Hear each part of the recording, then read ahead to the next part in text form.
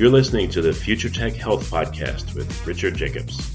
Until I reached age 40, I never realized the obvious, that we all have medical issues, or we at least have a family member or close relation that has, or will have them in the future. Medicine and biological systems are the final frontier. Until we've conquered death, figured out how life began, cured cancer, and understood our purpose in the universe, there's a heck of a lot to talk about when it comes to our health. Future Tech Health means I'll be covering futuristic topics that are actually already in clinical trials, or even starting to appear on shelves or by prescription, or available for your own use.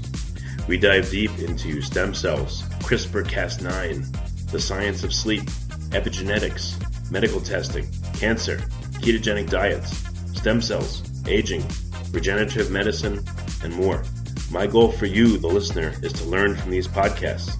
You may very well learn something that may change the course of your life for the better, steer you towards a new career, or give you insight into addressing a serious medical problem.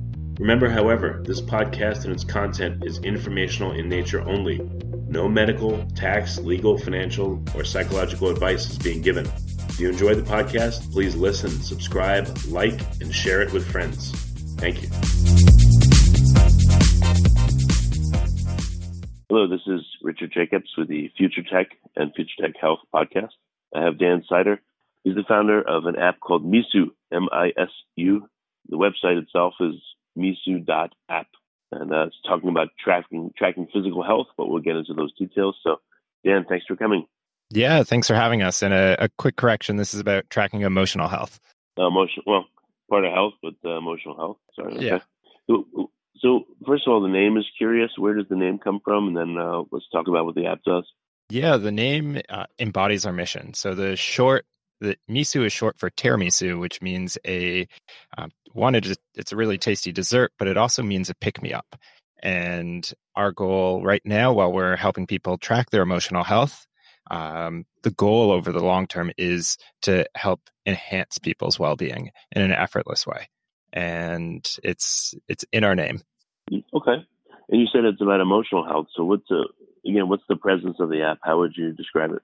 Yeah, right now, Misu is like a Fitbit for your emotional health. It requires no hardware. It tracks your mood completely automatically. There's a lot of people out there who want to track their mood for a variety of reasons, whether it be building more self-awareness, better understanding their trends, their triggers, reducing the amount of stress they deal with. It's actually about 10% of the American population, and they struggle doing so because it's a really hard habit to keep up. It takes time, it takes motivation, and we've completely automated this using a software-only solution. And that's what we do today. Well, again, what condition would I be in to want to use the app, and what would it do for me? Yeah, so if you're looking to build more self-awareness, better understand your trends, I suppose the kind of person that is likely to use this is someone who is already tracking their fitness, health. They might use a Fitbit already, maybe some other kind of fitness tracker. Maybe they struggle with some kind of mental health challenge like anxiety or depression. And for me, that was the inspiration behind building this because I dealt with a personal struggle. So again, so someone uses, let's say, a Fitbit. Let's say they struggle with anxiety and or depression. Again, how does your app come in? What do they do, and what does it help them do?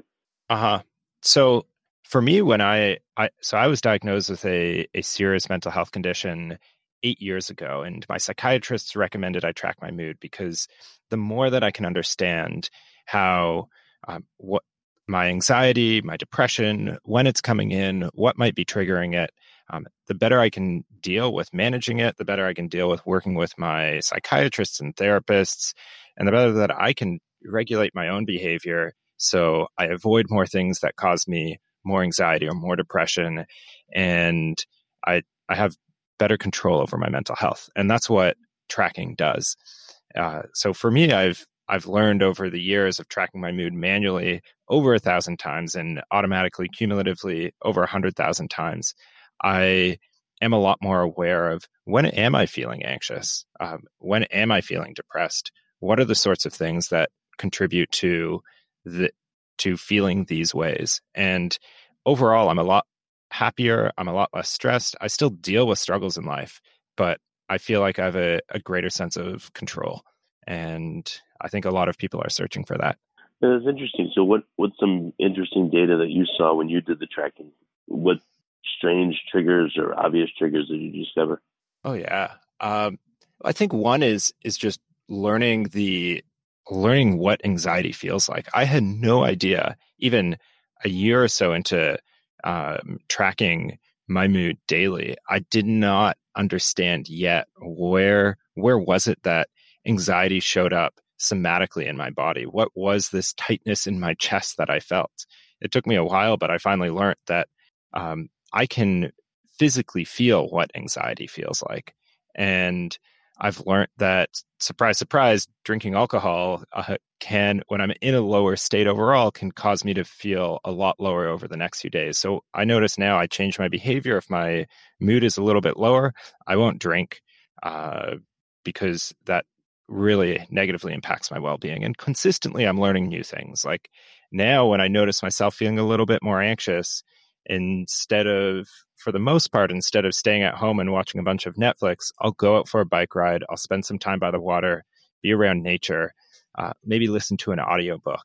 And overall, it's help empower a lot of change within my behaviors and how I manage my mental health. And by no means am I saying this is a be-all, end-all solution. I think this is a one piece of the puzzle, and it can be a very useful one. Yeah, no, that's interesting. So how many users do you estimate use the app? And I'm sure you get tons of more feedback from them. What interesting things are they reporting?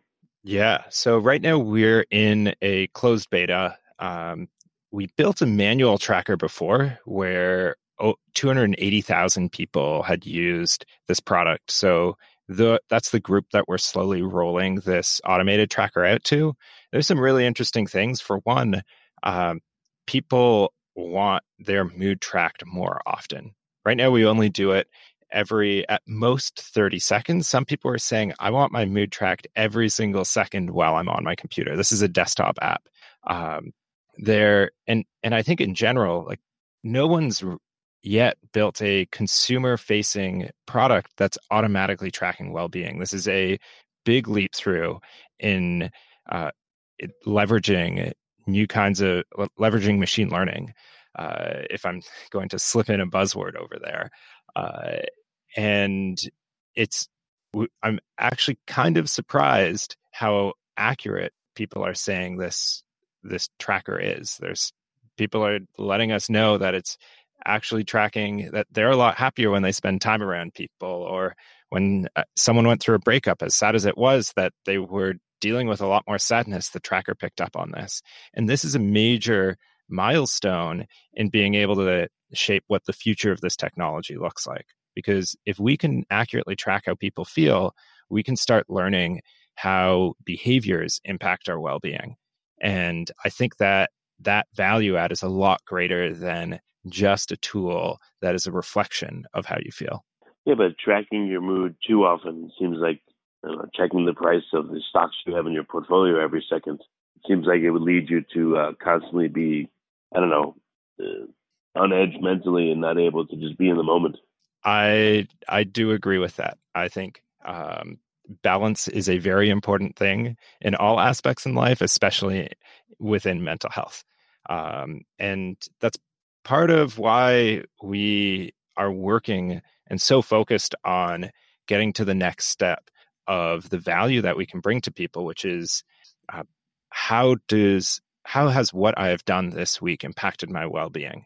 How did going on this podcast with you, Rich, how did this impact my well-being?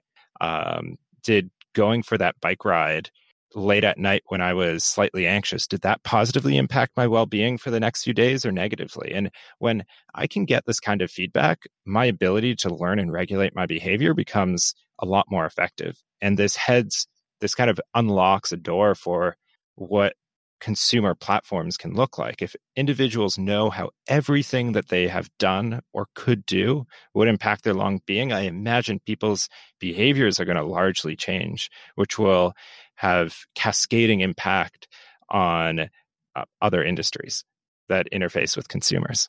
Well, how do you make sure that you're helping people and not doing them a disservice by allowing them to track their mood? I mean, are you allowed to provide guidance? Do you have maybe counselors that are associated with the app to help people? If I can track my mood and it's all over the place, or it's really, I don't know, it varies more than I'd like to admit, let's say, then what do I do about it? I think there's no such thing as an unhealthy emotion.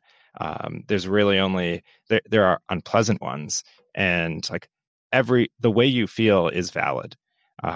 We don't place judgment, and it does take a lot of thoughtfulness into how we go about building the product. So in case someone isn't having a great week, that they don't feel worse about themselves by going to the product. This is a big challenge within building this, and I suppose right now we don't connect people with an additional professional, but that would be a very clear additional value add for in the case when someone is dealing with a lower mood. And right now, as I mentioned, like we are a mirror. We help people build more awareness and ground their perspective of their emotional selves in reality. Because how often does the average person take a moment and check in? How am I feeling right now? How am I feeling today? Why might I be feeling this way? We help people answer those questions. And with more awareness comes more control and better emotional regulation. So there is value in knowing, and that's what we provide people now. Well, again, are you allowed to provide guidance to people based on how they feel, and what level of guidance can you provide? Do they want that? Yeah, it turns out one of the things that people want most is not just a reflection of how they feel, but they want to be told, okay, I feel this way, so now what? Now what can I do? And we can go and hard code some suggestions, but I think the value that people get from that is building a product that actually improves people's mood is an order of magnitude harder than building a product that is just aware. And that's the challenge that we're working towards. First, we want to measure people's mood really well so we can actually understand what impacts people's well-being. And to answer your question more directly, we can give suggestions. And that is the direction we are headed. At some point, I would love to be able to go to my phone, open up some application. Maybe this is our application, and it says, here are a bunch of articles that you can read that would be great for your well-being now. And these articles are probably going to improve your mood over the next few days, maybe even the next few weeks, even just marginally. If I keep doing little things that increase my mood by a couple % over a long period of time, these things add up. And maybe it's not just articles or videos, but this is places for me to go. This is for activities for me to do. I'd love my assistance in organizing and optimizing my life to improve my well-being. We don't have technology that does this today, and this is largely because we just aren't measuring it. And when we do, we already have the systems in place to make these kinds of recommendations. What kind of conditions are people telling you they have on the app, or what's your interaction with app users? Do you quiz them or talk to them, or ask for feedback? Like, what's that look like? So we do customer interviews frequently where we bring people in and chat for an hour. We have a community for anyone who joins the app. We invite them to this Facebook community where there is really active discussions, and people are giving their praise and their critical feedback, and it's a lot of fun. Building this not just with the team, but with an entire community who's shaping this product. One of the things that I did find interesting is that people said, all right, this data is really cool, and I imagine there's some really cool research and policy that can be made with this data. I'd love to know what progress you guys are making on that. And in fact, I feel great using the app, knowing that it might even just be contributing to something greater than myself. Well, I could see different people on the app, under a certain condition, let's say bipolar disorder, if they think they have it, joining a group where they can interact with each other. What if they could be an advocate for each other? I could, let's say I have bipolar disorder. what if the app allowed me to have an accountability partner or just, I don't know, an emotional support partner where they have it too? And if I'm feeling good that day and they're not, I can support them somehow and vice versa. Maybe it's Yeah. a community that would help people, I think those communities are fantastic. There's an application called 7 Cups of Tea that does this really well, and I am supportive of what they do and their mission. If I suppose if anyone's listening here and interested in that sort of community, if you Google 7 Cups of Tea, they do exactly what Rich just mentioned. They help pair you up with a listener, someone who might be going through a similar struggle as you, and they're the largest group. I think they have a couple like million connections every month. So it's a really powerful service. And if that's the sort of service you're looking for, I highly recommend 7 Cups of Tea. No, that's great. But so where's the uniqueness that you want to capture in your service? What about it is going to be a game changer for people? Yeah, 10% of America wants to track their emotional health. They want to do this because they want more self-awareness. We provide this service to them. People don't keep up the habit today because it's a pain. We do it fully automatically. It requires no work from the individual until they actually want to learn more about their well-being. And over the long term, it's providing, why don't we have social media that's designed to actually improve our well-being, to help us build up the habits that we've been really trying to help us build deeper connections with our friendships that improve our well-being, to help us connect with other people that are going to improve our well-being, to go out to events that are going to improve our well-being.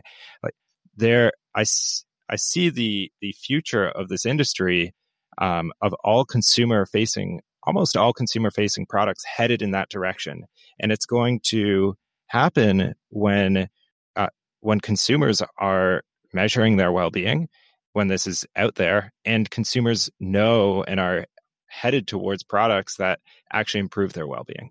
And this is already starting to happen. People are realizing. Facebook came out with research that said when you passively use Facebook, it's leading to essentially symptoms that overlap with more depression, with more rumination. And we're seeing in America, people are dropping off of Facebook.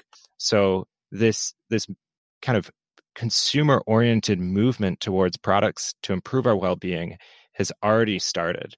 And measurements are going to help take this to the next level. So, okay. What does the measurement look like? Do you just have a drop down on how the person feels, or do you encourage them to write a paragraph about how they're feeling? What have you seen as easier with user behavior? Yeah, so this is fully automatic. We measure emotional state via a webcam. So we have a machine learning model that analyzes emotional health via facial expressions throughout the day. So I'm on my computer maybe 8 hours a day, and this app is tracking my mood a couple hundred times throughout the day. I don't have to enter anything. And just like I have a little dashboard that on the top of my menu bar on my computer that shows my battery life and my computer's CPU, shows my computer health. I have a bar right beside that shows my emotional health. So this is essentially a mirror into my emotional health and a reminder of here's how I'm actually feeling right now, which promotes me to reflect and better understand why I might be feeling this way. So, again, without too much personal detail, are you able to give an example that either you've had or one that you saw that, as you thought was really instructive? Any stories from users or yourself where you were like, "Wow, that's really cool"?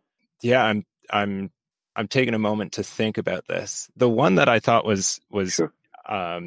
Interesting, which I think I may have mentioned earlier, was when the friend did go. Oh, actually, yeah. Here's one. I was talking with an investor, and we had this.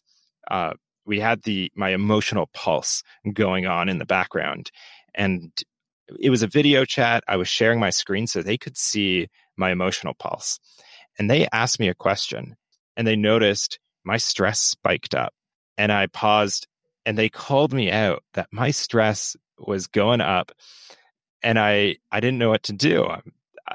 My emotions were fully transparent here. They knew I was stressed. They knew I didn't have a good answer to that question right away, or at least I was nervous about it. But then it clicked on me like, wow, this tech is working really well.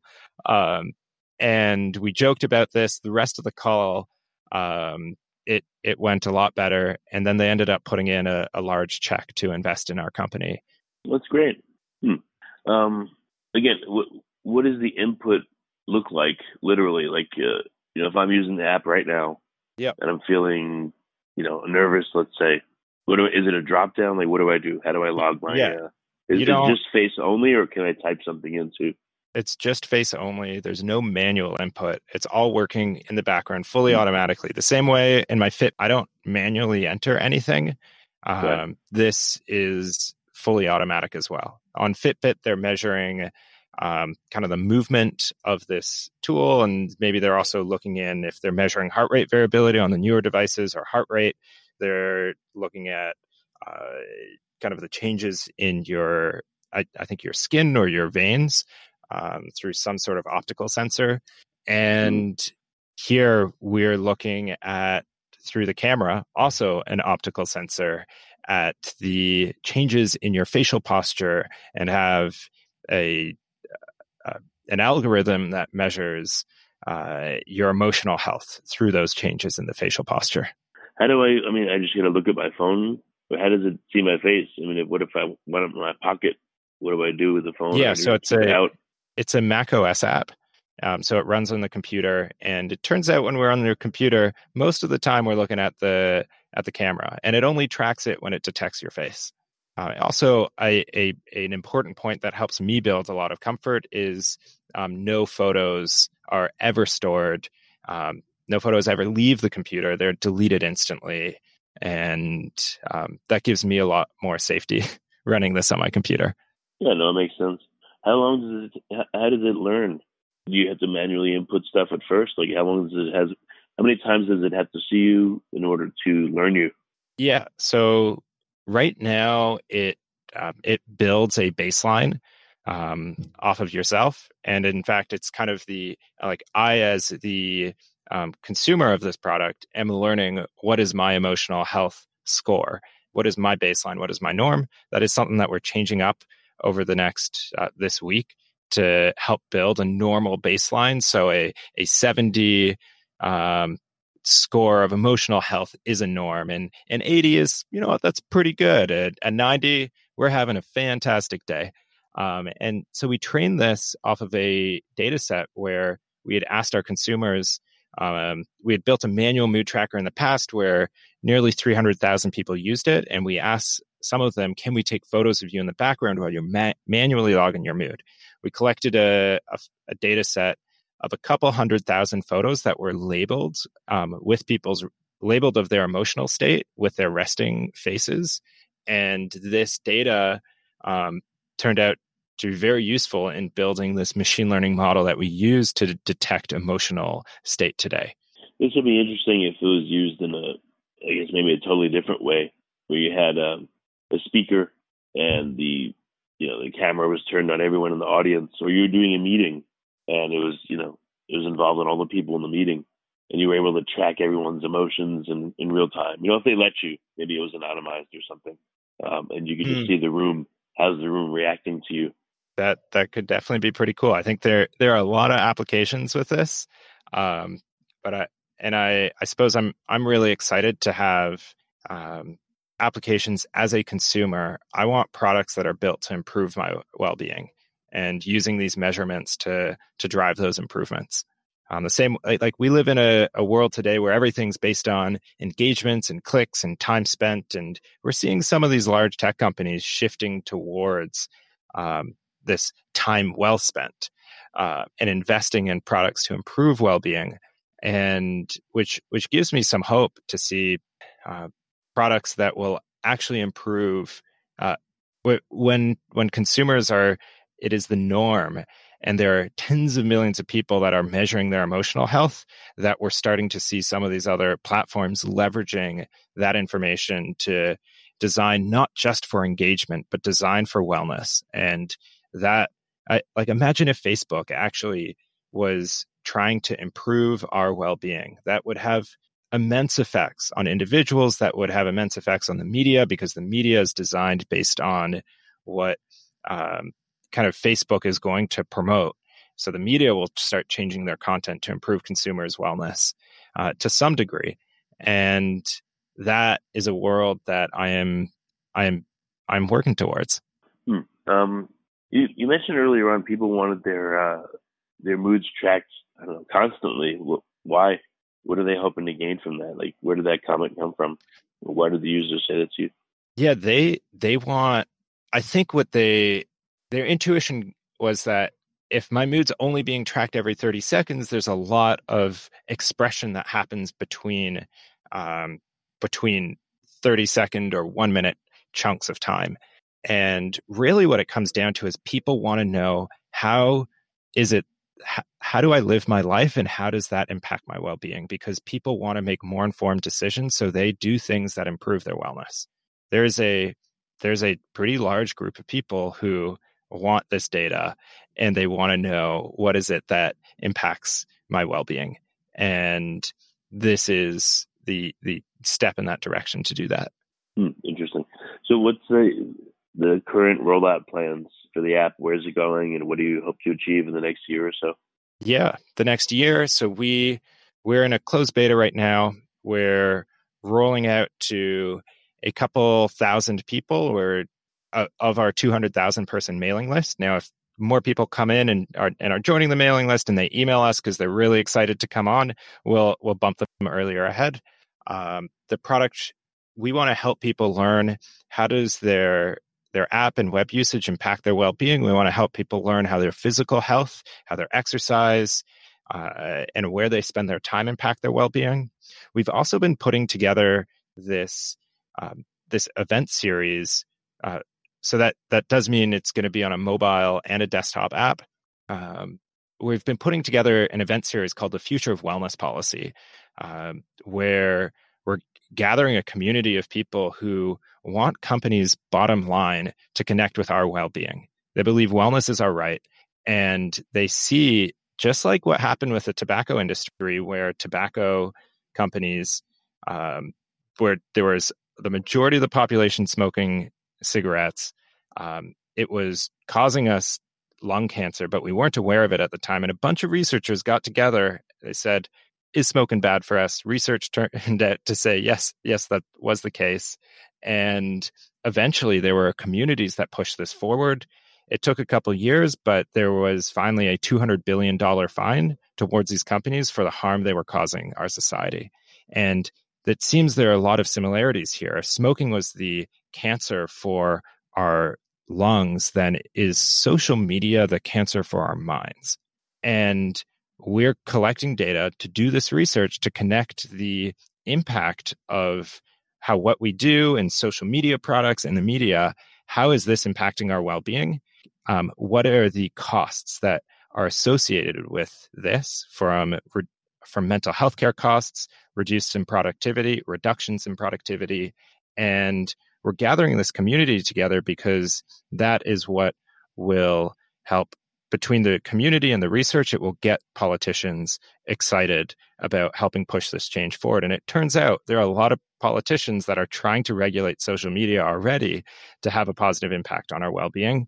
And we're helping put some fuel on that fire. Excellent. So this is for Mac OS. So what about Android? Is that coming anytime soon? Android and iPhone apps will be coming out over the next year. Okay. Very good. So what's the best way we have a closed beta, so when will there be an open program, and how can people get access to it? Yeah, to get access to the closed beta, if you go to www.misu, that's misu.app, then you can sign up for the beta there. And if you're excited and want to come on board early, shoot me an email at dan@misu.app. And I'll bump you into the front of the line. Well, very good. Well, Dan, thanks for coming on the podcast. I appreciate it. Thanks for putting this together and pushing some new ideas forward, Rich.